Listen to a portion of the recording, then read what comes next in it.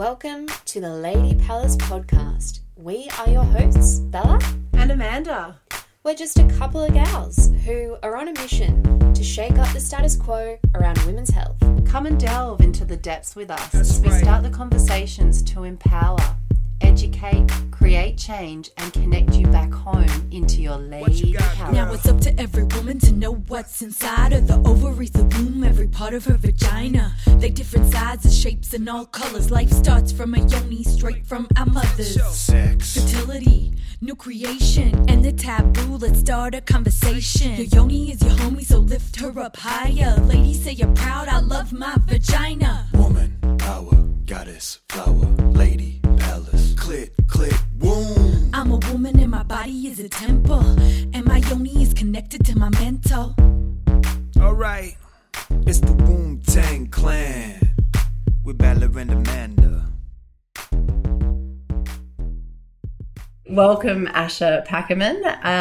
So excited to have you on board to kick off our season 2 for our podcast. And this season is dedicated to the men in our lives. And you are almost like a mythological creature yourself with all the stories and poems that you weave and the men's wisdom that you share, holding circles, and also owner of Fifth Direction and meditation teacher, founder of, do you also a director of the Australian Meditation, or are you just holding the conference there? Yeah, no, I'm actually, president of Meditation Australia, which is like the industry body for meditation teachers across Australia and New Zealand.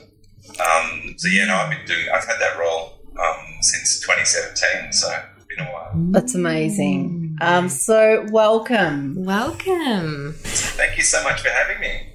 And maybe for those of our listeners who haven't heard of you before or, haven't really heard your story, could you share sort of how you got into the space that you're in and just a little backstory into Asha Packman? Yeah, it's a broad question, isn't it? On a foggy day on 5th, 1968, I was born. No, I began, just typical upbringing, I guess, in suburban Melbourne and, school and university and things, and then went on to have a bit of a corporate career. I kind of faced some hurdles, I guess around 12, 13 years ago, which actually began with my sister taking her own life. And that was followed not that long after by my mother doing the same. And shortly after that, I got diagnosed with blood cancer. So I had these kind of events kind of quite close together, which really kind of obviously went straight to my core, really kind of tore me down the middle in a lot of ways. And I started to, take a long, hard look at my own life and realised that, I'd been deeply unhappy for a very, very long time, and I can trace anxiety and depression way back in our family, and it's certainly been something that I've been carrying even since I was a young boy, But you kind of find these ways of, wrapping yourself in a suit of armour and just kind of getting on with business. So I was kind of like a high-functioning, someone with mental health issues, but also high-functioning. And so, when those things happened, I couldn't function anymore in the same way, and I had to kind of start with the blank canvas. I actually ended up in a psych ward for a little while. Things became that unraveled. Mm-hmm. But through, various practices, breath, meditation, lots of reading, journaling, all sorts of things, I kind of pieced myself back together and decided that I didn't want to go back to the corporate life and started the path that I'm currently traversing. Yeah, I mean, it's such a big story, right, in terms of like what creates that catalyst, that profound catalyst for change, but also too how our Western world really drives us to really suppress things down and not be able to create space for us to even have an awareness around those certain things as anxiety and depression because we just start to normalize it. Yeah, I agree. I mean, certainly, you know, in my family it was pretty common, so you kind of just think that that's the way it is, right? Yeah, you know, but for me, you know, the antidote to it was to just look for more ways of distracting myself and numbing myself out from what was really going on inside me externally of myself. Yes. So, you know, promotions at work, you know, more girlfriends, bigger house, bigger car, more money in the bank, that sort of thing. Those like external validations that we're given, right? I have these things and I'm supposed to be happy, but I found that more of those things that I got, you know, it either didn't make any difference or it actually made things more complicated. And for us, it's, I think, you know, I like to say that basically the universe gives you the lesson at the level you need it. And I don't think that I was going to listen or stop for anything else other than those huge cataclysmic events. I don't think anything else was going to stop my trajectory, you know. Yes. I call it the feather, the brick in the train. It's like, you know, the universe is constantly kind of tapping you on the shoulder if you're not in alignment with, you know, who you really are and your values and what you're here to do in the world. Because I think we each are born with a set of unique instructions on our soul, and the idea is to uncover them and then execute on them. Yes. But, you know, so for me, you know, there was plenty of feathers, plenty of tickles under the chin saying, hey, Asher, you know, take a look at what's going on here. And I didn't pay any attention, just did the more thing, externalized, and, you know, then I got the brick in the face, and eventually I got the train wreck, you know. So, but that's required. You know, we need this sort of descent into soul to understand who we really are. It doesn't happen through spiritual ascension, which is what I feel like we're all chasing at the moment. I see people out there doing their yoga and doing their meditation and doing all this stuff, but it's about up, and we're taught that that's the way. Yes. You know, to ascend into some spiritual plane. But, you know, I'm here to tell you, you know, the way to true enlightenment is kind of the other way. Yes. It's about down. Growing down rather than growing up. That's a beautiful way to put it. Get into the dirt. We do. And we have to face the things that make us truly uncomfortable about ourselves in order to reveal the gold. Oh, completely. I love that analogy too. It is. It's going deep within the depths of the darkness, isn't it? Completely. To really find the light. But I think that, I mean, for so many of us, that work is too hard, right? I don't want to have to face what's hard. And so in that, Asha, like, how do you... Because there is such, I think the world is so imbalanced, as we know, between like the masculine and the feminine. And where, I mean, for us as women, it's like we've had to go back and find ways of being able to access our feminine because we've been living in such a masculine type roles. And so I know that, like, with Garth, because Garth has seen you at Fifth Direction for the men's circles that you hold, how is it that you get men? Because what I see a lot of in clinic, as well as Bella, is that there's so much disconnection. Men are almost too afraid to go in to do the work to see maybe the warrior type that they are, or whatever that potential archetype is. Is that how do you get men to go to want to create that curiosity to explore a little deeper, to go into that darkness? You know, it's interesting. Going back to what I just said previously, with this sort of inclination to ascend and to rise, that's a masculine trait, because spirit is masculine, spirit is above. You know, the other direction down into the dirt is Mother Earth, is the soul, which is the divine feminine underneath us. And so, you know, we're taught to go up, we're taught to go into the masculine, we're taught to go into spirit and rise and, you know, transcend and all these things. So, you know, some of the innate fear that men have around diving into their feminine is because they have to go to those uncomfortable places. You have to actually look at the aspects of yourself which you know, which you don't like, and which you've deliberately cut away from yourself and exiled off into the deep forest of the unconscious so that you don't have to deal with it. That's all feminine work. You know, soul work is inherently feminine. Like, you know, you go back to all the ancient cultures. Shamanism is feminine. You know, and it's about going towards soul. It's about going to the shitty, bloody, messy, muddy places where we don't want to be. And so I believe that, you know, part of this identity of masculinity, of cutting yourself off from the feminine is around fear of having to look at those parts of yourself. And then that becomes projected out onto women or anything feminine. You know, a great mentor of mine often says, why do you think they're cutting down the Amazon? Because it's dark and moist and wet and feminine. It's the yin. It's the yin aspect, isn't it? Yes. Which is Mother Earth. Which is that Mother Earth. Yeah. That's it. And then you can connect the dots onto why we're being so environmentally destructive and all these other things. Like, it all plays, it's all aspects of the same story. Isn't it? Which is a representation of the womb. Yeah. 100%.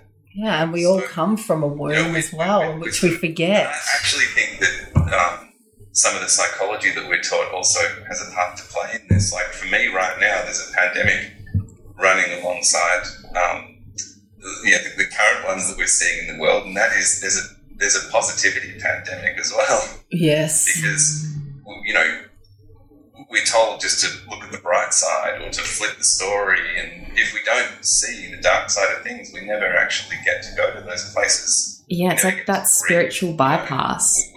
We never fall into grief. We're told that that's sort of not a place you want to stay. Yet there's so much learning in that. You know, I spent a bit of time in Africa, and the way that culture handles grief compared to the Western way is so diametrically opposed. It's unbelievable, and as a result, we end up traumatized. So we're not allowed to go there, but therefore we're cut off from the feminine. Totally. Yeah. I lived in the Middle East for about 5 years, and speaking about grieving, they would, when someone would pass, so we were part of a kingdom, so there was a royal family, and there was a stage where there were about 3 members of the royal family that passed, and we had about a month off, and I was 13 at the time, so we were like, yeah, we get like a month off school, but they would go into full mourning. So they would spend like 2 weeks for each person, and they would be out on the street. They would do it in, you know, their own homes, but there would be such a grieving and a processing, which I think is so commendable and so beautiful, because you create that space and you also show that to the future generations. Like, this is part of our culture, and this is part of feeling those feelings, and let it sit for what, you know, comes up, not just rush on to the next thing, you know, just taking a day or two and being like, oh, it's okay, I'm good. I have to get back into that space of, you know, just the yang, do, just push it down, repress it. But maybe I was going to ask before, so you were saying about the feather and the train. So for the guys that are listening, that if they have that inclination towards the feather, and if they can feel that tap on the shoulder, hey, something's not 100% right, you know, deep down there's, you know, misalignment somewhere, or you're not living, you know, the most truest, wonderful, most beautiful life you possibly can, where do you usually recommend for guys or women to start if they are feeling that tap and they are feeling that feather? Do you say meditation's the first place to go, or is there something from your journey that, you know, you would recommend? What does that sort of look like?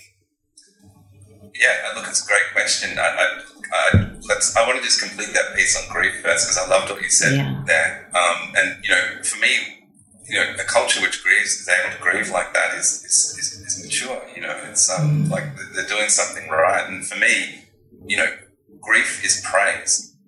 Like, you know, grief and joy are literally, you know, 2 sides of the same coin. And, you know, the amount to which you grieve only shows the amount to which you care, the amount to which you love. So for a lot of men, you know, turning towards that grief, turning towards that feminine, it's actually the gateway to love. You know, because a lot of men, you say, what are you feeling in your heart? And they say, nothing. It's just like empty. And I'm like, okay, well, start with grief. You know, whether that's ecological or loss of loved ones or loss of dreams that you had when you were a young boy, you know, wanting to be a football player. And there's got, you know, we just pass these things over when they're actually deaths that we have along the way, and we've forgotten to grieve them. You know, they're little deaths, and when we can go back and actually really feel, you know, the grief of that loss, then we can start to feel something in our hearts, and then we ask, well, why are you feeling grief around that? Why are you feeling grief that you had this dream as a young boy to be a football player and now you're not? Like, well, because something died in you, and the reason that you care so much is because you love yourself, right? So you can then flip that grief around into love. So for men, often the gateway to feeling is grief, not love. Yeah. And that's a feminine aspect, right? It's a feminine aspect. So, and that's why the breath is so important. You talk about things to do. Well, one of them is definitely breathing of some sort, because, you know, as Chinese medicine tells us, the lungs are the grief keepers. And that's why when we're in grief, we often breathe really shallow, because we don't want to tap into that grief because we're afraid it'll completely overwhelm us. So if you can actually start to get men to breathe really deeply and get into their lungs, often what will come up first is tears and grief, and sometimes I don't even know why. But it's just that the lungs that have been holding on to all this stuff for, you know, potentially decades, so they start breathing deeply and it all just swells up and comes out in tears. And it's a great heart-opening moment for a lot of men. So breathwork, really key. But stepping even behind that, you know, you're asking about first steps. Talk to somebody. Like, you know, sit still, listen to that voice, you know, that gnawing in the guts that you're talking about, that something isn't quite right, the feather. You've got to articulate that somehow. You know, maybe it's journaling, but, you know, I always say, just, you've got to talk. It doesn't necessarily have to be to a counsellor or someone professional. It just be somebody. You know, I often say to men when they first arrive in circle, find a man you can trust. You know, and that extends to find a woman you can trust. Find a human being you can trust, and just talk to them. Yes. Yeah. Find that community somewhere. Yeah. And another thing with men too is there's often a very latent lack of trust of other men. Well, and it's the same in women as well. I think we find that as well. There's so many. The sisterhood has been broken against, and I'm sure that's the same with the brotherhood as well. Of just being able to find that person that you can really lean into and trust. It's so hard and maybe it comes down to being in Australia, that tall poppy syndrome of, you know, constantly striving and in that sort of competitive space of I got to cut them down to get ahead, which is not inherent to our nature. That's not who we are deep down, but, you know, as a byproduct of society. It's part of our nature. We can't deny it. If we deny that, we're repressing the shadow. Absolutely part of our nature to come down to get what we want. True. Like, if you deny that that's inside you, you're denying your wholeness. Yeah. We all have that. And you can say you don't, but you do. It's unfortunate. We do. What it means to be a human being. So, you know, there is that. But I think what we're talking to here is the fact that our culture lives in ethos, it lives in our head, it lives in, you know, the rational world. This and that, black and white, right and left. And, you know, think about, you know, again, the pandemic is a great example of that. You're either a mask wearer or you're not. You're either vaccinated or you're not. And you've got to choose a team. And then once you've chosen your team, it's just an echo chamber and your opinion gets validated, right? Yeah. And that's just all up in our head. There's no heart in that at all. You know, it's what I call living a horizontal life, you know, a surface level life. And we need to move this to entertain our vertical existence as well, where we can actually hold paradoxes and where both things can be true. Why can't it be true that there's research out there that says masks are good and research out there that says masks are bad? And I choose not to wear one, but I'm open. Yes. Yeah. Right? And that's a much more mature way to look at the world, and it involves the spiritual aspects of life as well as living in the ordinary, where I'm a father and a colleague and a brother and all these other things, which is very linear. And I think you're right there. It's like that vertical existence of then, we have our feet firmly rooted to the ground into that base chakra, into our soul meets the earth. But in those muddy waters is that is all about the shadow self as well, isn't it? 100%, Because 100%, which is going back to that point I made before where we all kind of shook a little bit and felt uncomfortable when I said we've all got it in us to sort of cut other people down, But so for me it's about how do I live with a foot in both worlds, like yes. how do I show up for my roles and responsibilities in the horizontal world, but also have an equally robust vertical existence, with soul below and spirit above. And when you think about it, when we move from horizontal to vertical, the pivot point to be in both is where? Well, it's right in the center of your chest. Your heart chakra. Right. So when we're in our heart, we're able to be in both places, and therefore and also we can hold multiple truths, and we can hold the paradox of life, and we can be in the tension of opposites, because everything's a tension of opposites, dark and light, birth and death. Life is that's what it is. It's a dance between. It's holding the tension. Yes, I love that. And we do that when we soften into our heart, into the middle of our chest. It's the only place that we can do that. So, and that requires work. It absolutely requires work. It's an uncomfortable place to be initially. And that's it. I was just thinking then, like, the more work you do, the easier it actually becomes, the more comfortable you become with the uncomfortable of actually sitting with yourself. 100%. It's like, I'm a Wim Hof guy, I love that. It's like sitting in a nice bath, isn't it? There's a lot of tensions held there, but after a while, you get used to it and then it becomes joyful. Yes. Isn't it? The uncomfortable then becomes joyful. Yeah. Yeah, and I think if you look at that, the big thing about being in that kind of horizontal and vertical is also the fact that our relationship to death. Because we don't talk about death much in our culture, and when we do, we kind of, we either kind of cover it up by having some kind of a religious ideal which kind of takes care of it, or we just won't let it be spoken about at all, or whatever. But that means we're therefore one-sided, so it's very horizontal because we're not dancing in the tension there. And I think if we're able to see life as what happens in between birth and death, and that life is not the opposite of death, but birth is the opposite of death, and life can take both. That's the vertical view, and so then it really orients you in how to show up, and you really understand what's important. So, I think some form of death practice is really, really important, and it doesn't mean that every single moment has to be profound, because you might die in the next one. It just adds a layer of showing up and a layer of being present. And I think that's missing too.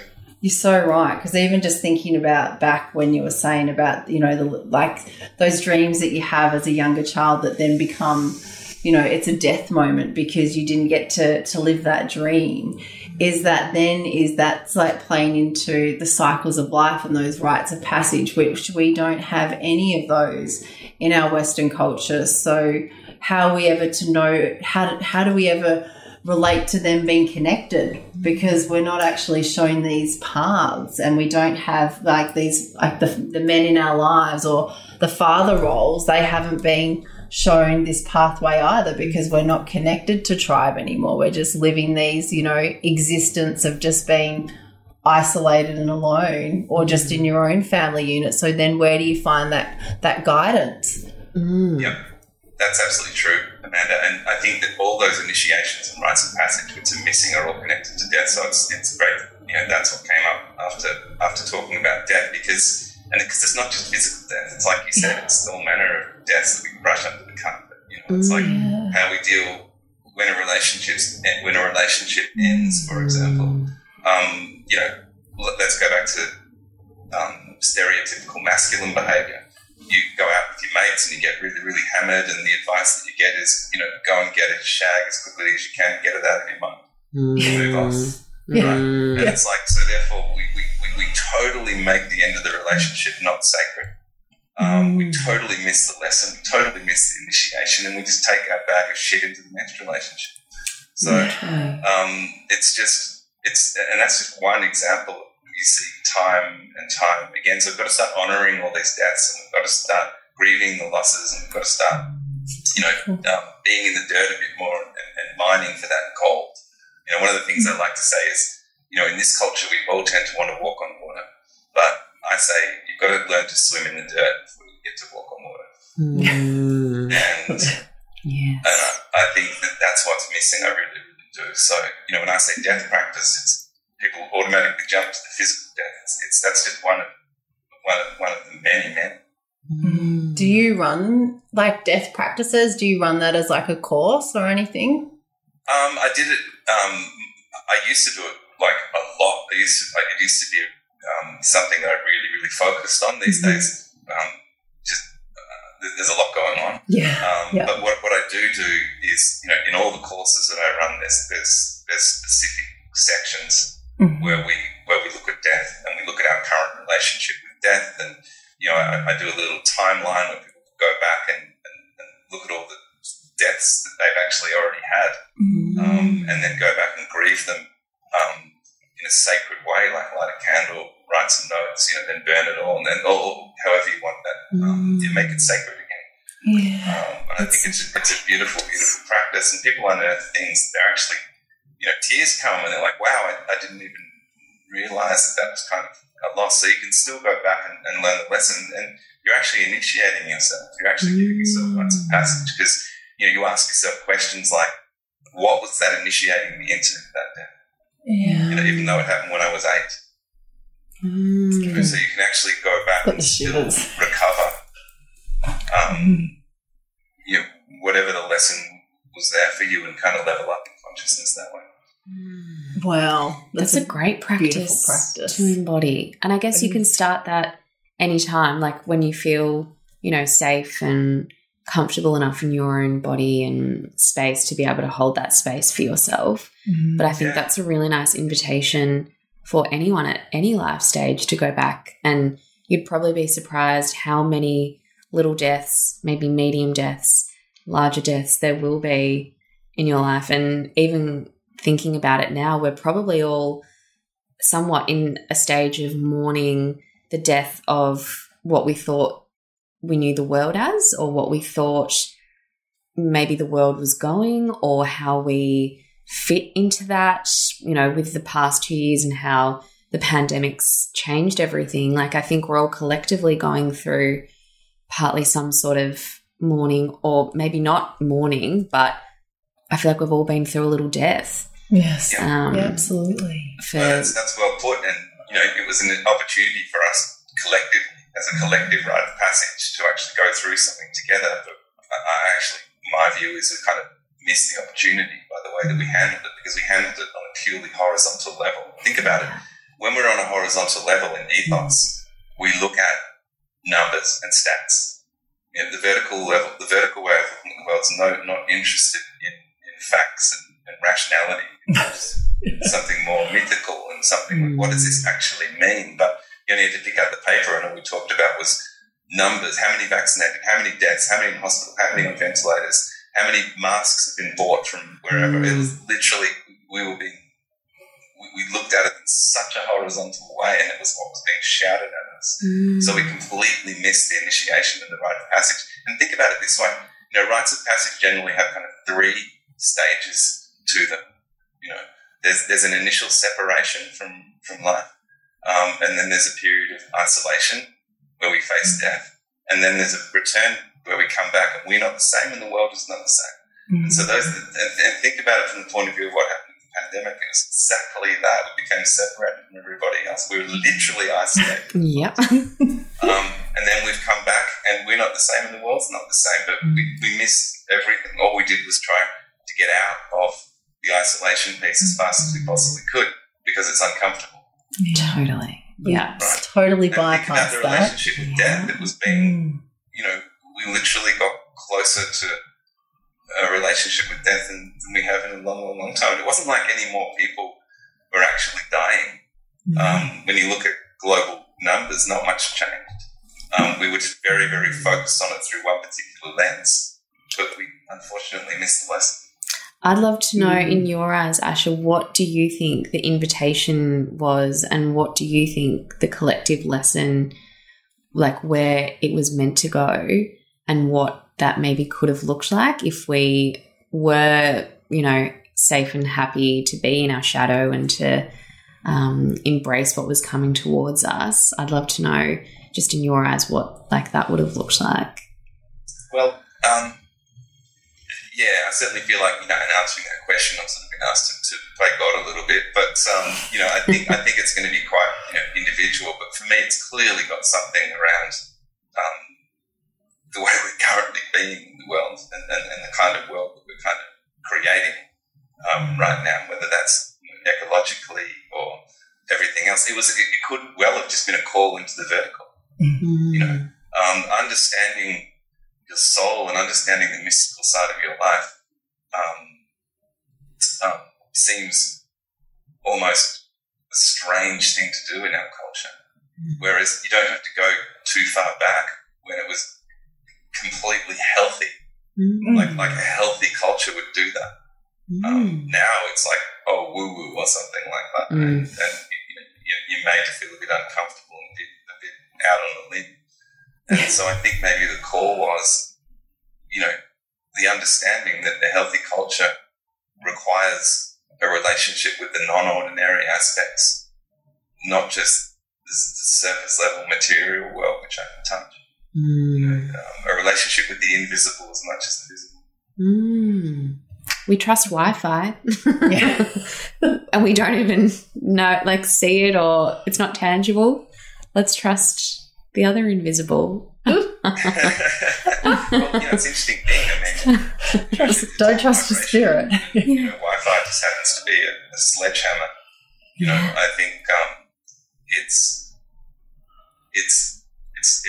the more subtle energies, isn't it? Which, when we go inwards and we have that quiet time and space, is that we actually start to notice those subtleties and can then have that embodiment of practice. But I think, you know, like you said, with the pandemic, we did a spiritual bypass, and we're still living in this pace that hasn't changed. Like, we've returned back to what was previously, with, I think, you know, so many just continuing to live that same way, which is... Yeah, well, we want it to go up again.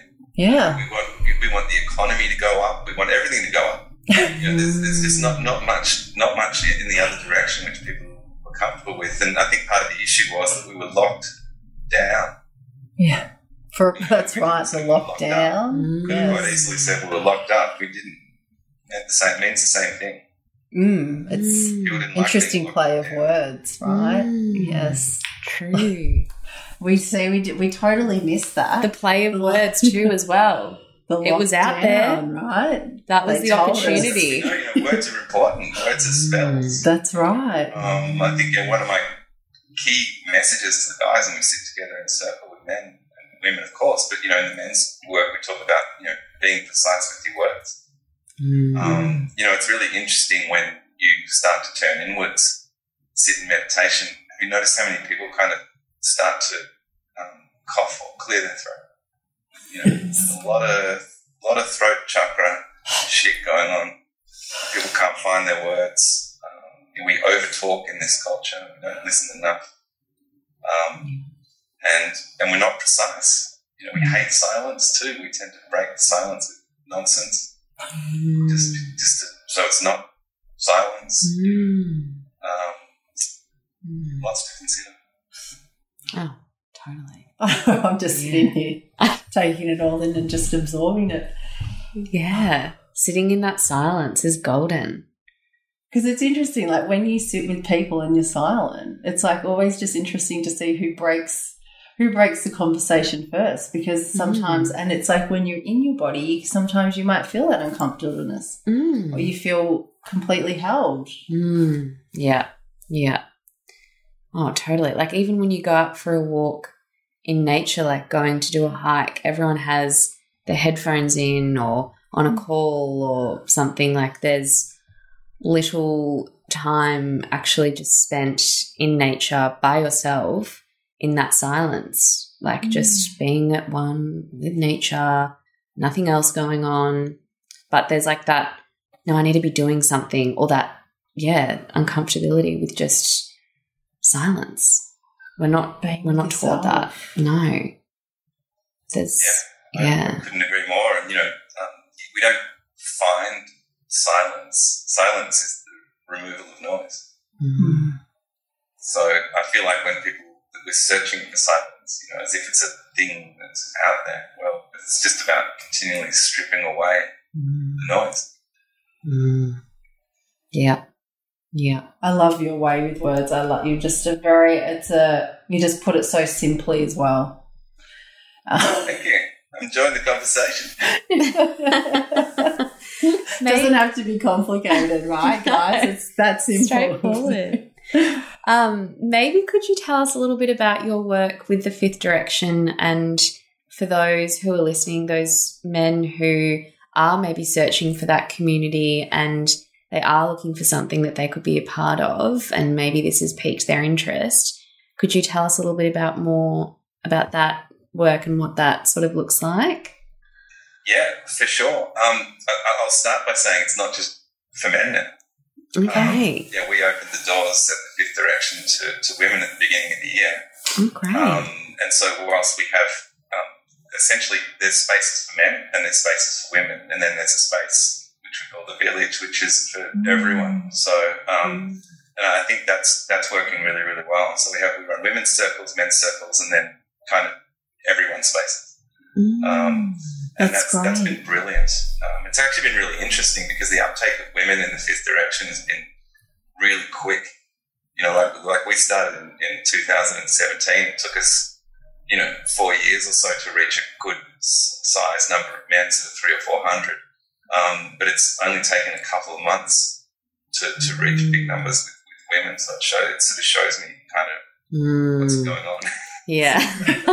I mean, women do love to do the work. I feel like we do step into that a little more easier, but to have that combination of the duality of the masculine and the feminine. Yeah, it's a really cool thing. But, and again, you could ask yourself, why are women more inclined to do the work? Well, if we're talking about it as a descent into feminine, and often the first thing you meet is the dark feminine, like as I say to all the men, the minute you turn inwards, the first door you open is going to have Kali behind it. Mm-hmm. That's just the way it is, which is probably the thing that you fear the most, potentially, because obviously Kali is connected to time, is connected to death, and there's a lot of wrath, a lot of feminine rage, and it's a tough place for men to hang out. Yeah, and they actually don't like that part of themselves, so it's the part they've severed themselves off from the most, which is interesting. But to your question, the Fifth Direction is based on the mythopoetic movement, which began so it's very specific. It's not kind of, we do things a certain way because we feel like we've taken the baton from that early work that was done, and we're trying to move it forward in a particular way. So, some it might feel a little bit more sophisticated than general kind of men or women's work, but that's okay. Like, we feel like we're part of that lineage, and that's what we do. So, what is mythopoetics? Well, it's not myth and poetry put together, although there's elements of that. It's what I call restoring ourselves. Restoring, as in, finding that story inside you. Who am I really? And releasing some of those self-limiting stories which no longer serve us. And we do that. If we do that, we restore ourselves in order to restore the world. Restore the world. So that's what it's really all about. And yes, we use poetry and myth, and the reason that we do that is because to get in touch with that vertical world inside us, we need directed imagination. We need to reclaim our curiosity and imagination that we had when we were a child. Yeah. Think about what it was like when you were, being read a bedtime story by your mum or your dad, it was just so rich what was going on in your mind, you know. But when we disconnect ourselves from that imaginal realm, we completely disconnect ourselves from our inner world. Yeah. So these ancient stories, these ancient myths of oral transmissions they're a compass to how to live life.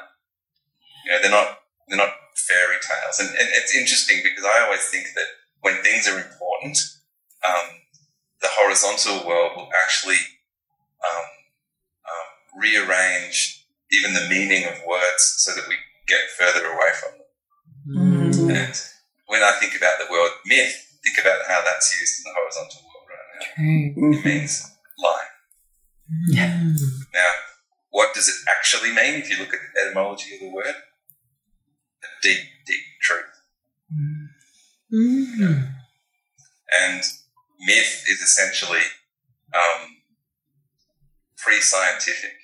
It explains things until science comes along and explains it in the material world. You see what I mean? Completely, yes. So when we recover these stories, you know, and like if I tell a group of men the story of Parsifal, so now I'm working in mythos, not ethos, because I'm working in metaphor, not fact. You know, so when I say, you know, when Parsifal became a knight and left his mum died on the spot. That's what happens in the story. But it's a metaphor. You know? In that moment. And so you see pennies dropping like all over the place and men are reclaiming their imaginal realm and you know, wherever you land in the story might be what's important for you right now. When we have a discussion, say in a mythic circle, when we just ask, you know, where did you land in the story? What images are we? Don't contextualize it. Don't say, oh, that's like my marriage or that's like my mum or something. Like just stay with the image as long as you can. You know, whatever's bubbling up for you, whichever part of the story you fall in, is probably the feather we talked about. You know?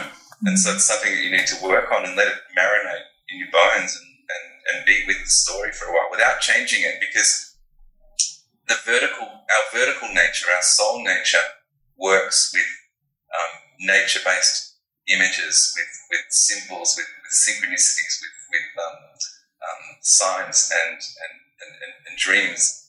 It doesn't work with like words on a written page. You know, the soul works with images, and so that's why, again, poetry, and myth, and story, and art, and things like that speak to our soul, because that's the language of the soul. That's beautiful. The language of the soul. I love that. Just letting it marinate. It's so...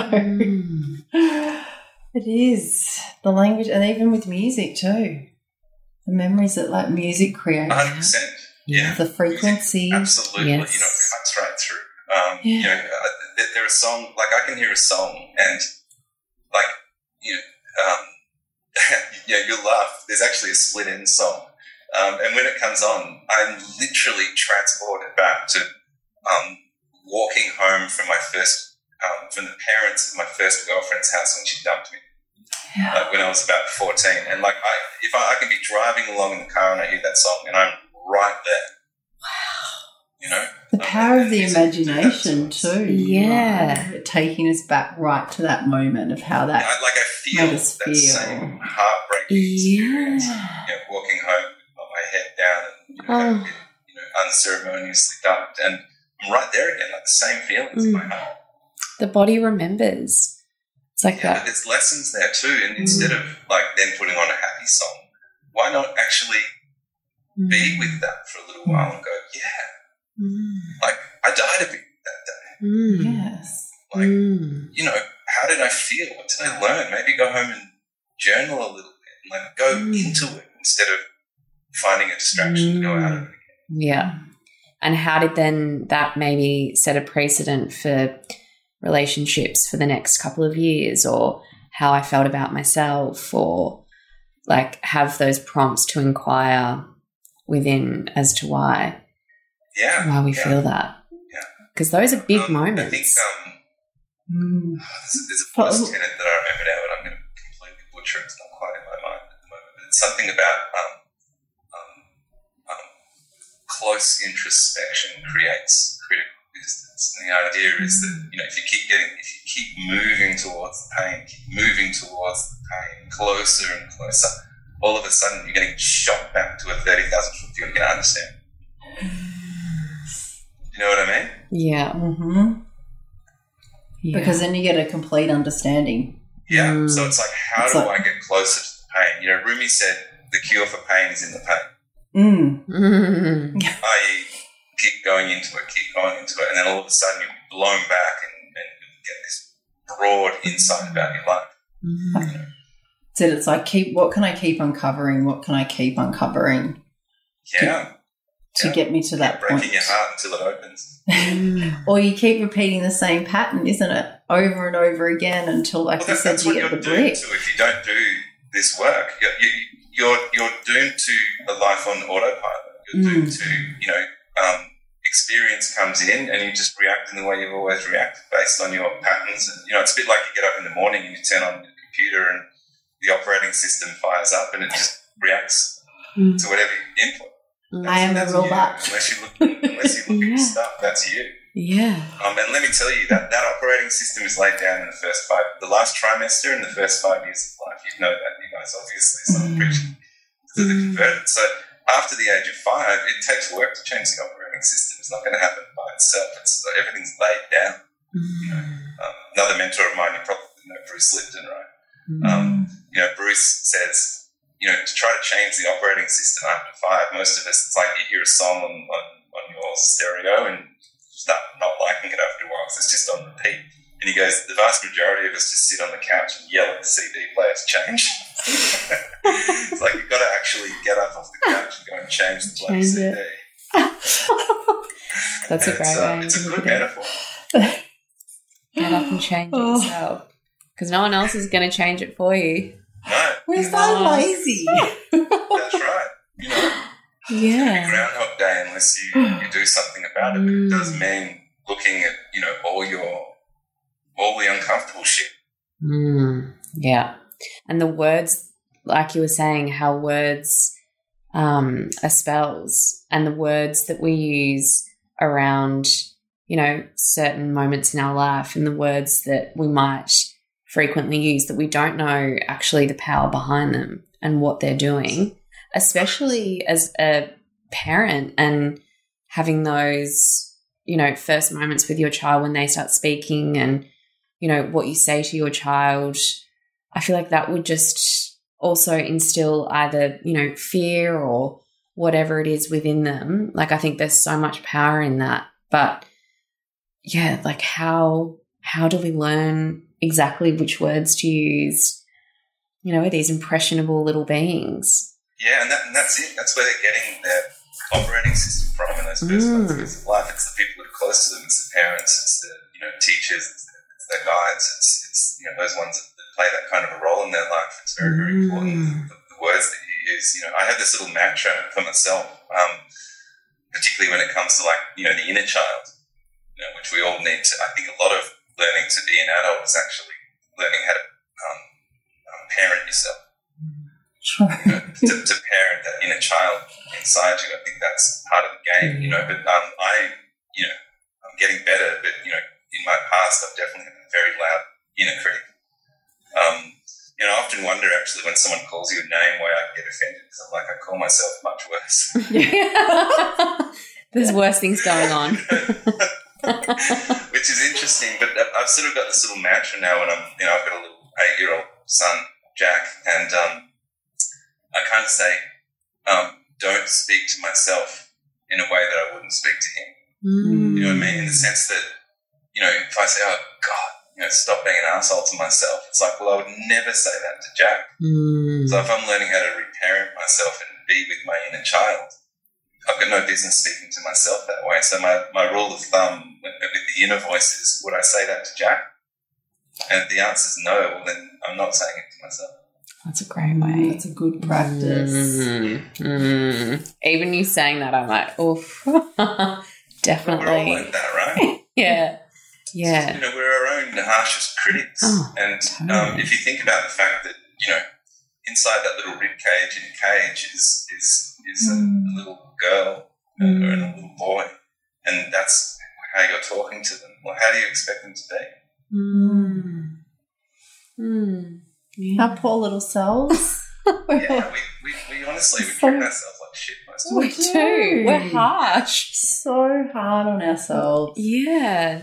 And putting big expectations out there and expecting us to fulfill them. And if we don't, to the, perfect way that we see fit, then there's so much negative self-talk. Yeah, and, one way around that is to actually, and this is contra to what we hear in the world, lower your signs. I think, like we say to our children, like we say to ourselves, oh, you can do anything. Like that's a very ascensionist view. And the answer is, sorry, no, you can't. You're actually here to do something very, very specific. Yeah. And, like if Jack says to me, we don't say to him, you can be anything you want, go and be an astronaut. You just going to traumatize him when he probably doesn't make it, because think about the percentage of people that end up making that a reality. Setting them up for failure. Well, they're going to have to do more work when they're older. You have infinite potential and you can be anything and do anything you want is incorrect. I think we need to say, you're here to be and do something very specific. Go find it. And we will nurture your creativity and your talents and your skills in the way that they seem to be producing themselves and manifesting themselves. We will nurture that. Yes. Even if it doesn't mean you'll end up being a lawyer, because that's an easy way for a parent to keep our child safe. Yeah. Right. Yeah. And I think it's like we have come through, and I'm sure you're the same, Asher, as well, Bella, I feel like we're look, we all come in with programming, don't we? Is that we're undoing all of our sort of like trauma as children from our parents. And no doubt, I'm glad that we do the work, to raise the kids in a conscious way, but there's still going to be imprints that we leave.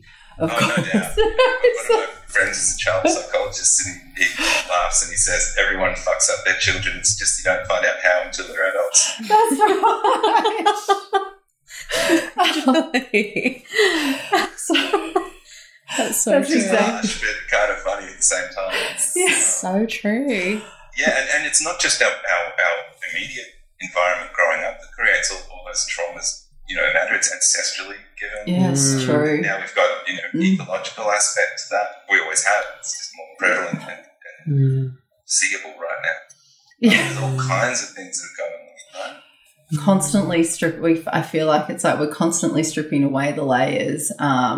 Or we're constantly getting those big knocks or the feather tickles. And it's whether we're actually listening and whether we create the space for us to be able to work through that. And sometimes too, it is nice to be able just to switch that off occasionally too, right? Yeah, and there's nothing wrong with that if it's done with awareness. This is an issue. One of the founders of the mythopoetic movement was Robert Bly, and he's got a wonderful little book it's actually called The Little Book of the Human Shadow. But in it he talks about the fact that we're all kind of carrying this bag of shit, which has got all these different traumas in it, and if we don't do the work, we literally just hand a heavier bag of shit down to our children. And you need to actually stop, and the work of working on the shadow is actually opening the bag, and looking inside and dealing with whatever's there so that we don't, hand it down. My view is that, we're not going to hand our children an empty bag. But if we can hold the view that we want to give them a lighter one than the one we have, I think that's kind of a good starting point. Right? Yeah. So that we've done some of the work and we're not just giving them more crap, we're giving them a little less. Yes. And they got the tools also too then to be able to deal with that, to be equipped with that. Because it hasn't just been shut down. It's like, no, we need to look at that. And that's even... We avoid looking in the bag of shit. Yeah. So, there are so many ways of doing that in our culture. Everything from pornography to gambling to television to social media. These are all just distractions from looking in the bag. Totally. Yeah. The next shiny and it's not to say our bags are small, and they're monstrously. sized and daunting as hell. Like, it takes a lot of courage, which is a hard word, isn't it? To actually look in the bag. I remember Robert Bly being asked when he was trying to explain this metaphor to a group of people, and someone said to him, how big's your bag? And he said, well, I don't know, 8-9 miles.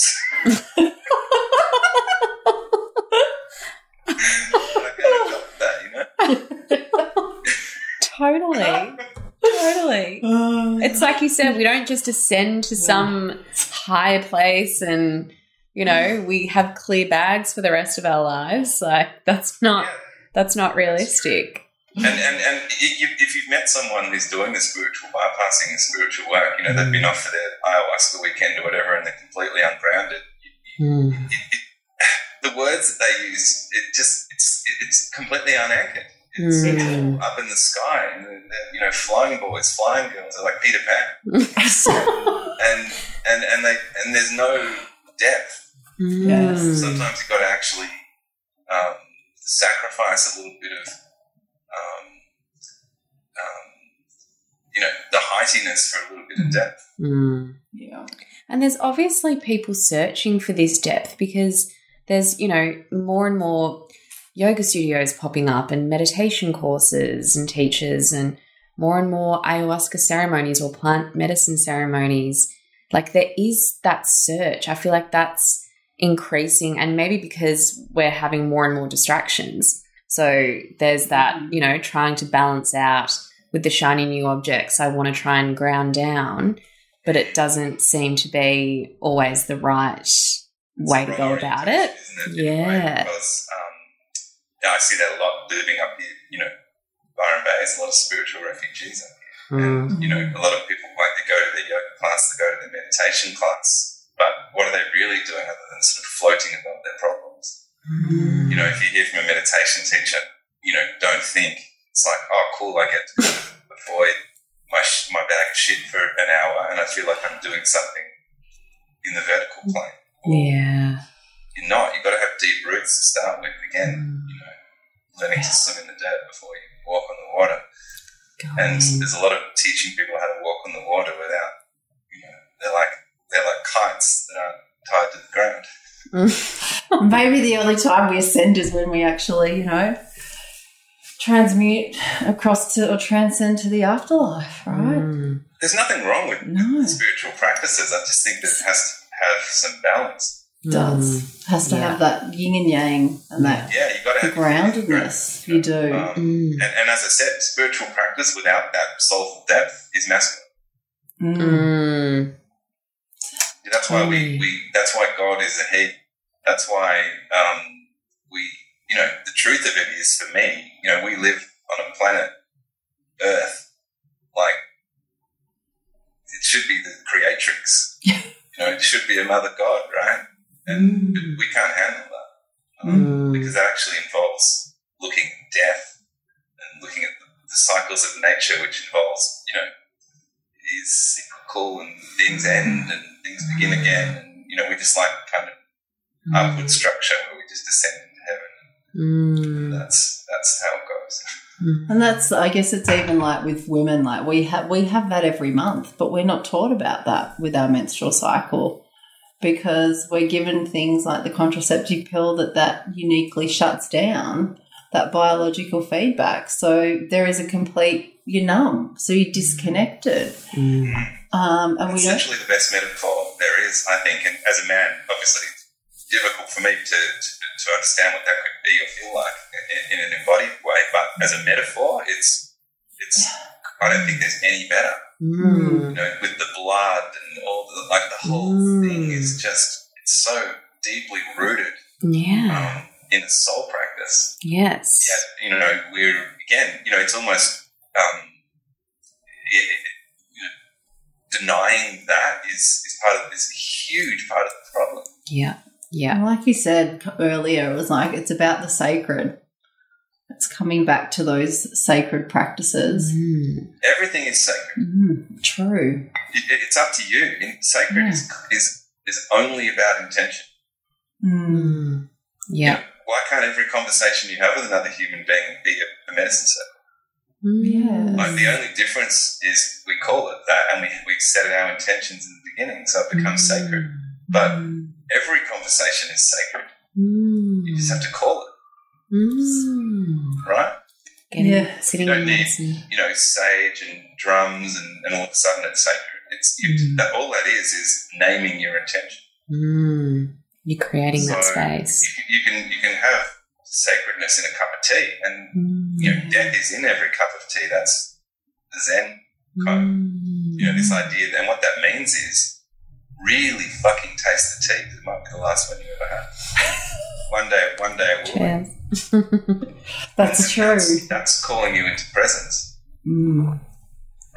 Yes. So if you like your coffee in the morning, don't make it a sacred act. Really taste it. I love this. This is the joy of living. So don't do it while you're on a phone call or distracted. Like, be with it. If that's what you're doing every single day, and you decide to spend $5 on it, make it sacred. You're doing it like it's been called that. There's an intention there. You're just not naming it. Yeah. It really changes everything when you say it like that. Yeah. Because then it brings you into that moment of just being present. Yeah, and it's death practice. Like, I believe that we should be having little death practices all the time, daily death practices. It's like memento mori. That's the memento mori. That thing, it's there everywhere you look, and it's uniquely feminine too. That is something that I'm going to do. I haven't done my timeline of my moments of death. Yeah, I'm actually going to do that. Same. Well, and also ask yourself, really beautiful questions around it too. Like if you're sitting with a little death and you're grieving it, one that's perhaps just come up for you on your timeline, ask yourself, like, how do I tell that story at the moment? Like, retell yourself the story of how you speak about that moment in your life, and you'll undoubtedly see that it's self-limiting. And it's like, how can I speak of that in a way which is actually nourishing and promoting expansion rather than making me small? Yeah. So it's like, how do I speak about that right now? How do I speak about the death of my mum? How do I speak about the death of my sister? Is it in a self-limiting way if somebody asks me about it, or is it life-enhancing? Yes. Yes. Because it's also like the stories that we attach to things that happen in our lives. Like, I remember someone that I used to look up to, he used to say, problems in our life are just events associated with stories that we attach to them. So if we get rid of the stories or change the stories that we have around them, we don't have problems anymore, because sometimes we're attracted to the dramatic story that we hold around it because that gives us some sort of value, or like, okay, I know, I have this and da-da-da-da, but we can actually just detach from our problems at any stage when we just let go of the stories that we hold on to them. Yeah, or let go of the self-limiting. Yeah. But yeah, he's right in the sense that, we are intrinsically human beings and just stories. We're just meaning-making machines. We're just a whole bundle of stories. That's how we are. So it's up to you. It really is up to you. I mean, I've got a wonderful example of that, if I can share. Because obviously, I continued to journey with cancer, with the blood cancer, right? And so when you're in that world, you should hear the self-limiting stories that you hear and how powerful the words are. Like the word cancer, for example. Lots of people, as much as they'd like to be cured, it would take away their identity. Because they identify in the world as a cancer story, right? And if you took that away, maybe they wouldn't get as much empathy, or they wouldn't get as much compassion, or they wouldn't get as much love, or the things that they think that they derive from having cancer. So there's this kind of weird thing going on. And a great example of that is when I first got diagnosed with what's called a myeloproliferative neoplasm, which is a kind of, it's a blood cancer, but at the time, the World Health Organization hadn't labelled it a cancer. They just called it a chronic blood disorder, right? And during my time with it, it was relabeled cancer. And literally everybody with it started freaking out. Like, I've got cancer. And I like people on the forums that I'm on going, oh my God, I've woken up with cancer. What do you think? It's like, call it whatever, call it Fred. I mean, nothing's changed. Like, I'm no different from the person I was yesterday. Yeah. So, attaching yourself to the story of cancer all of a sudden completely changed these people's lives with anxiety and all this other stuff. Yet what was going on in their body was literally no different than it was the day before. It's just a story. Totally. Yes. Oh, that's so interesting. I think we're so like you said, we just attach so much. Everything is a story, and how much of we attach ourselves to that story. Oh, It's yeah. And like you said, it's the mythology, isn't it? It's the myth story. So you're recreating that story in your courses. Yeah, is it that to rewrite the story, or? Yeah, for us Australians, we don't have cultural story, and I think that's part of the problem that I'm seeing. Because we're not attached to anything, and you can see, you can see how we're desperately trying to find one. Because we don't have any culture. Ours is like Vegemite and thongs. That's it. But that's exactly it, right? Yeah. Barbecues. And Holden cars, and we have commercials about it and stuff like that. But it doesn't, because we're a big hodgepodge of people from all sorts of different cultures and communities and stuff like that, apart from our real story, which is right beneath our feet, which is Indigenous culture. But for us, that's attached to an enormous amount of shame. And also we can't claim it, right? Yeah. It's not ours. It's clearly inappropriate. So what do? We try Anzac has been a big story. Great. Now we're attaching our origin story, our cultural story to more war. So therefore we cling to things like football and Vegemite and pies and things that you said, because it's very shallow. There's no roots, is there? We become disorientated and there's no depth to us. It's the Indigenous like to say about us, latecomers, we're only 3 days deep. Yeah. Well, how can we be connected? 60,000 years deep. Right? How can we connected if we've got no roots either, in terms of we've all got roots as of where we come from, but being able to connect to those, none that says Australian. We always, I go back, and if I want to find my roots, I say, okay, well, I can talk about Russian mythology because of my mum, or I can talk about English Celtic history because of my dad. Yeah. That's where I naturally go when I'm looking at my ancestral roots. Yeah. And then the story is, Dad came out here when he was 26 because, he was in the Navy and blah, blah, blah, blah, blah. That's just a shallow, horizontal kind of just blurting out some factual stuff. Yeah.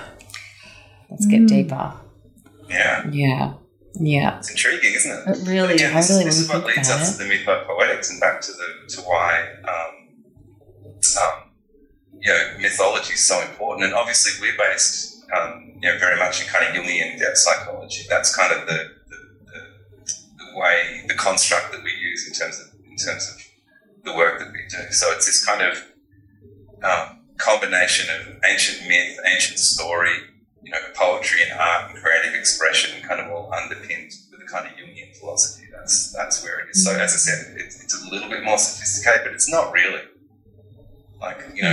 This conversation, I'm sure people listening, I don't think it's fairly straightforward. Yeah, like you said, it's those, embracing those simple practices of sitting with your morning coffee, like sitting in ritual with those small practices throughout your day and trying to, maintain in the present it comes back to that simplicity, like just, winding it back, drawing it back.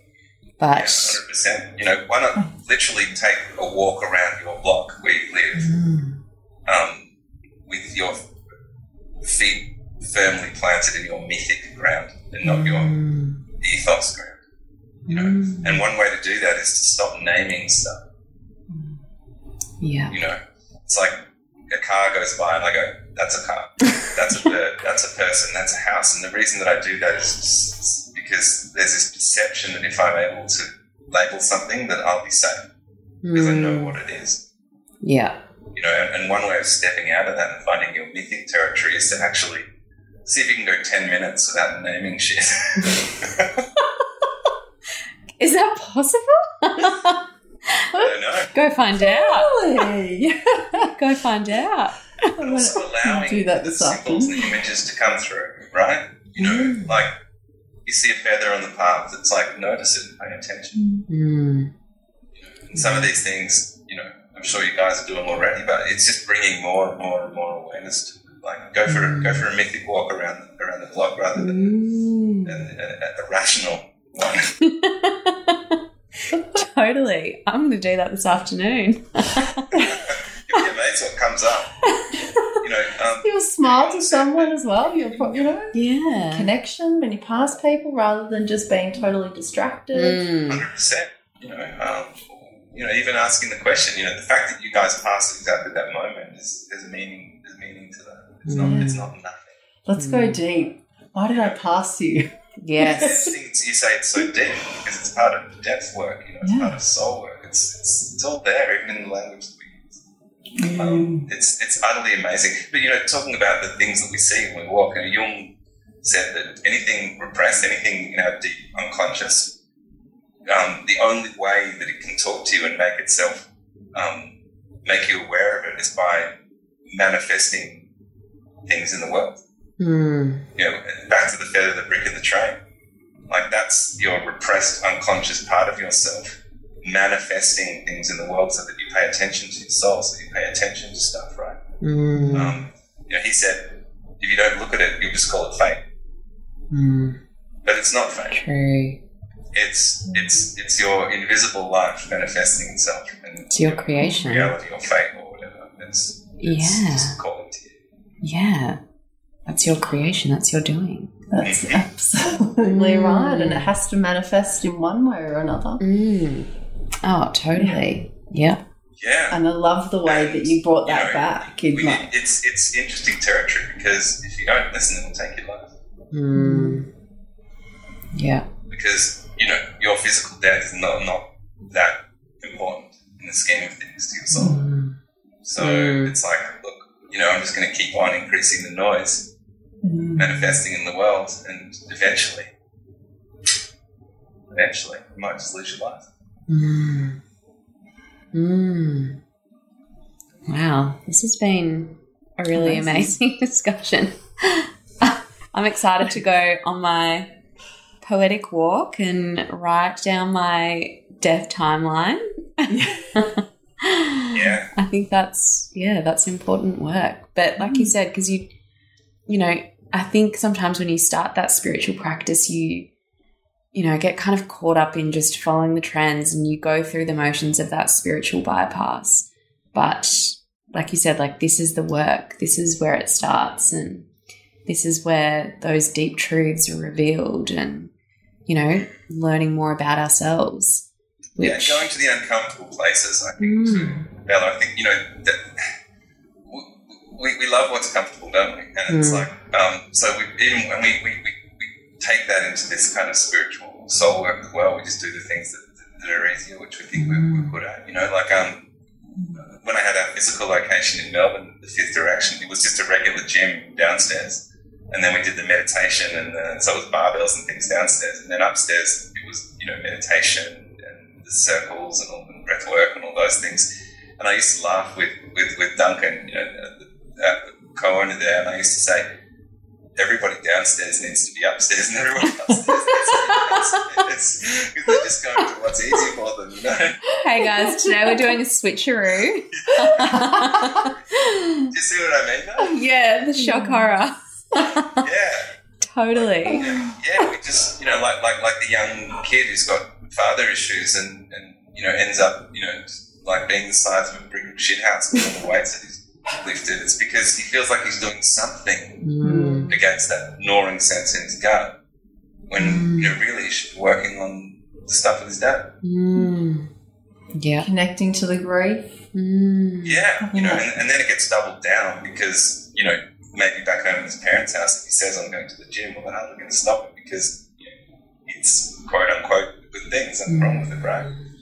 Totally. So, it all gets justified and you think you're doing the work, but you kind of perpetuating it. Yeah. Yeah. Exactly. I think, it's going to be, and even just the takeaway from this today is even, talking about those death moments with the kids as well and giving them the space to be able to grieve in that and just to be able to process their emotions. 100%. I think it starts very early. And I know we're getting on here, but things are popping up in my mind. But in one of the death workshops that I ran, I remember a man turning up, and he just was just like so catatomically petrified about death. And we started talking about his early childhood, and he said that he remembered being in the family car. And if a hearse drove past, he remembers his mum saying, "Don't look at that, close your eyes, turn around, don't look." And it's like, oh man, well, Gosh. that's been programmed in at such an early age. Yes. Yes. Yeah. And there's those imprints. Watching those words. Yeah, and whereas when I'm running my death workshops, like for him, my suggestion was buy a cut rose and put it in a vase and actually spend some time every day watching it die. And understand that the reason why you think it's so beautiful is directly connected to the fact that it dies. Because it's limited, and you watching it wilt every day is an expression of such beauty, but what's giving it that beauty is the fact is death. Death is the purveyor of beauty in our world. Why do you think we love our partners so much? Because we know subconsciously that one day they're going to die. One of us is going to die first. And there's this contract that we make. It's like I'll carry that burden, and that's love. And it's connected to death. You only know you've got a certain amount of days, so go out and enjoy them with that person. It's what makes us climb Everest. It's what makes us paint the Sistine Chapel. Death. The fact that we're, at least in this physical body, finite. So profoundly said. So profound. Wow. That's, I think, a beautiful way to end this discussion. Because we hate endings. Yeah.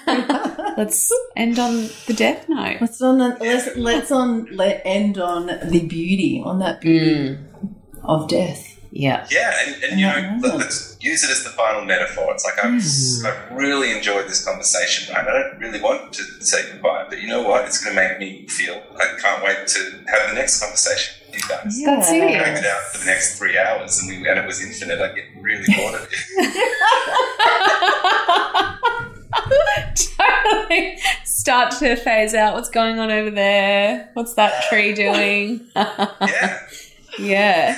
The desire that we feel around wanting to reconnect with people and all that, it's connected to that. So think about how often here's one last practice I'm going to give you guys, and we will avoid doing it this time. We'll say goodbye afterwards. But how often do you stand on the doorstep and start talking about inane crap trying to say goodbye to somebody? We don't like endings. So one practice is just say, take care. Bye for now, and just leave it at that. It's almost comedic. I feel like I'm that. I'm like, wait, No, you hang up.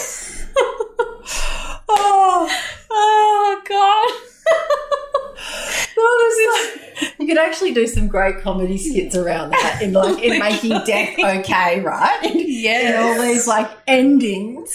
Yes, yes. Well, I mean, you have to have a laugh. Is, lovely people, that we don't do that. No. I'm going to say goodbye.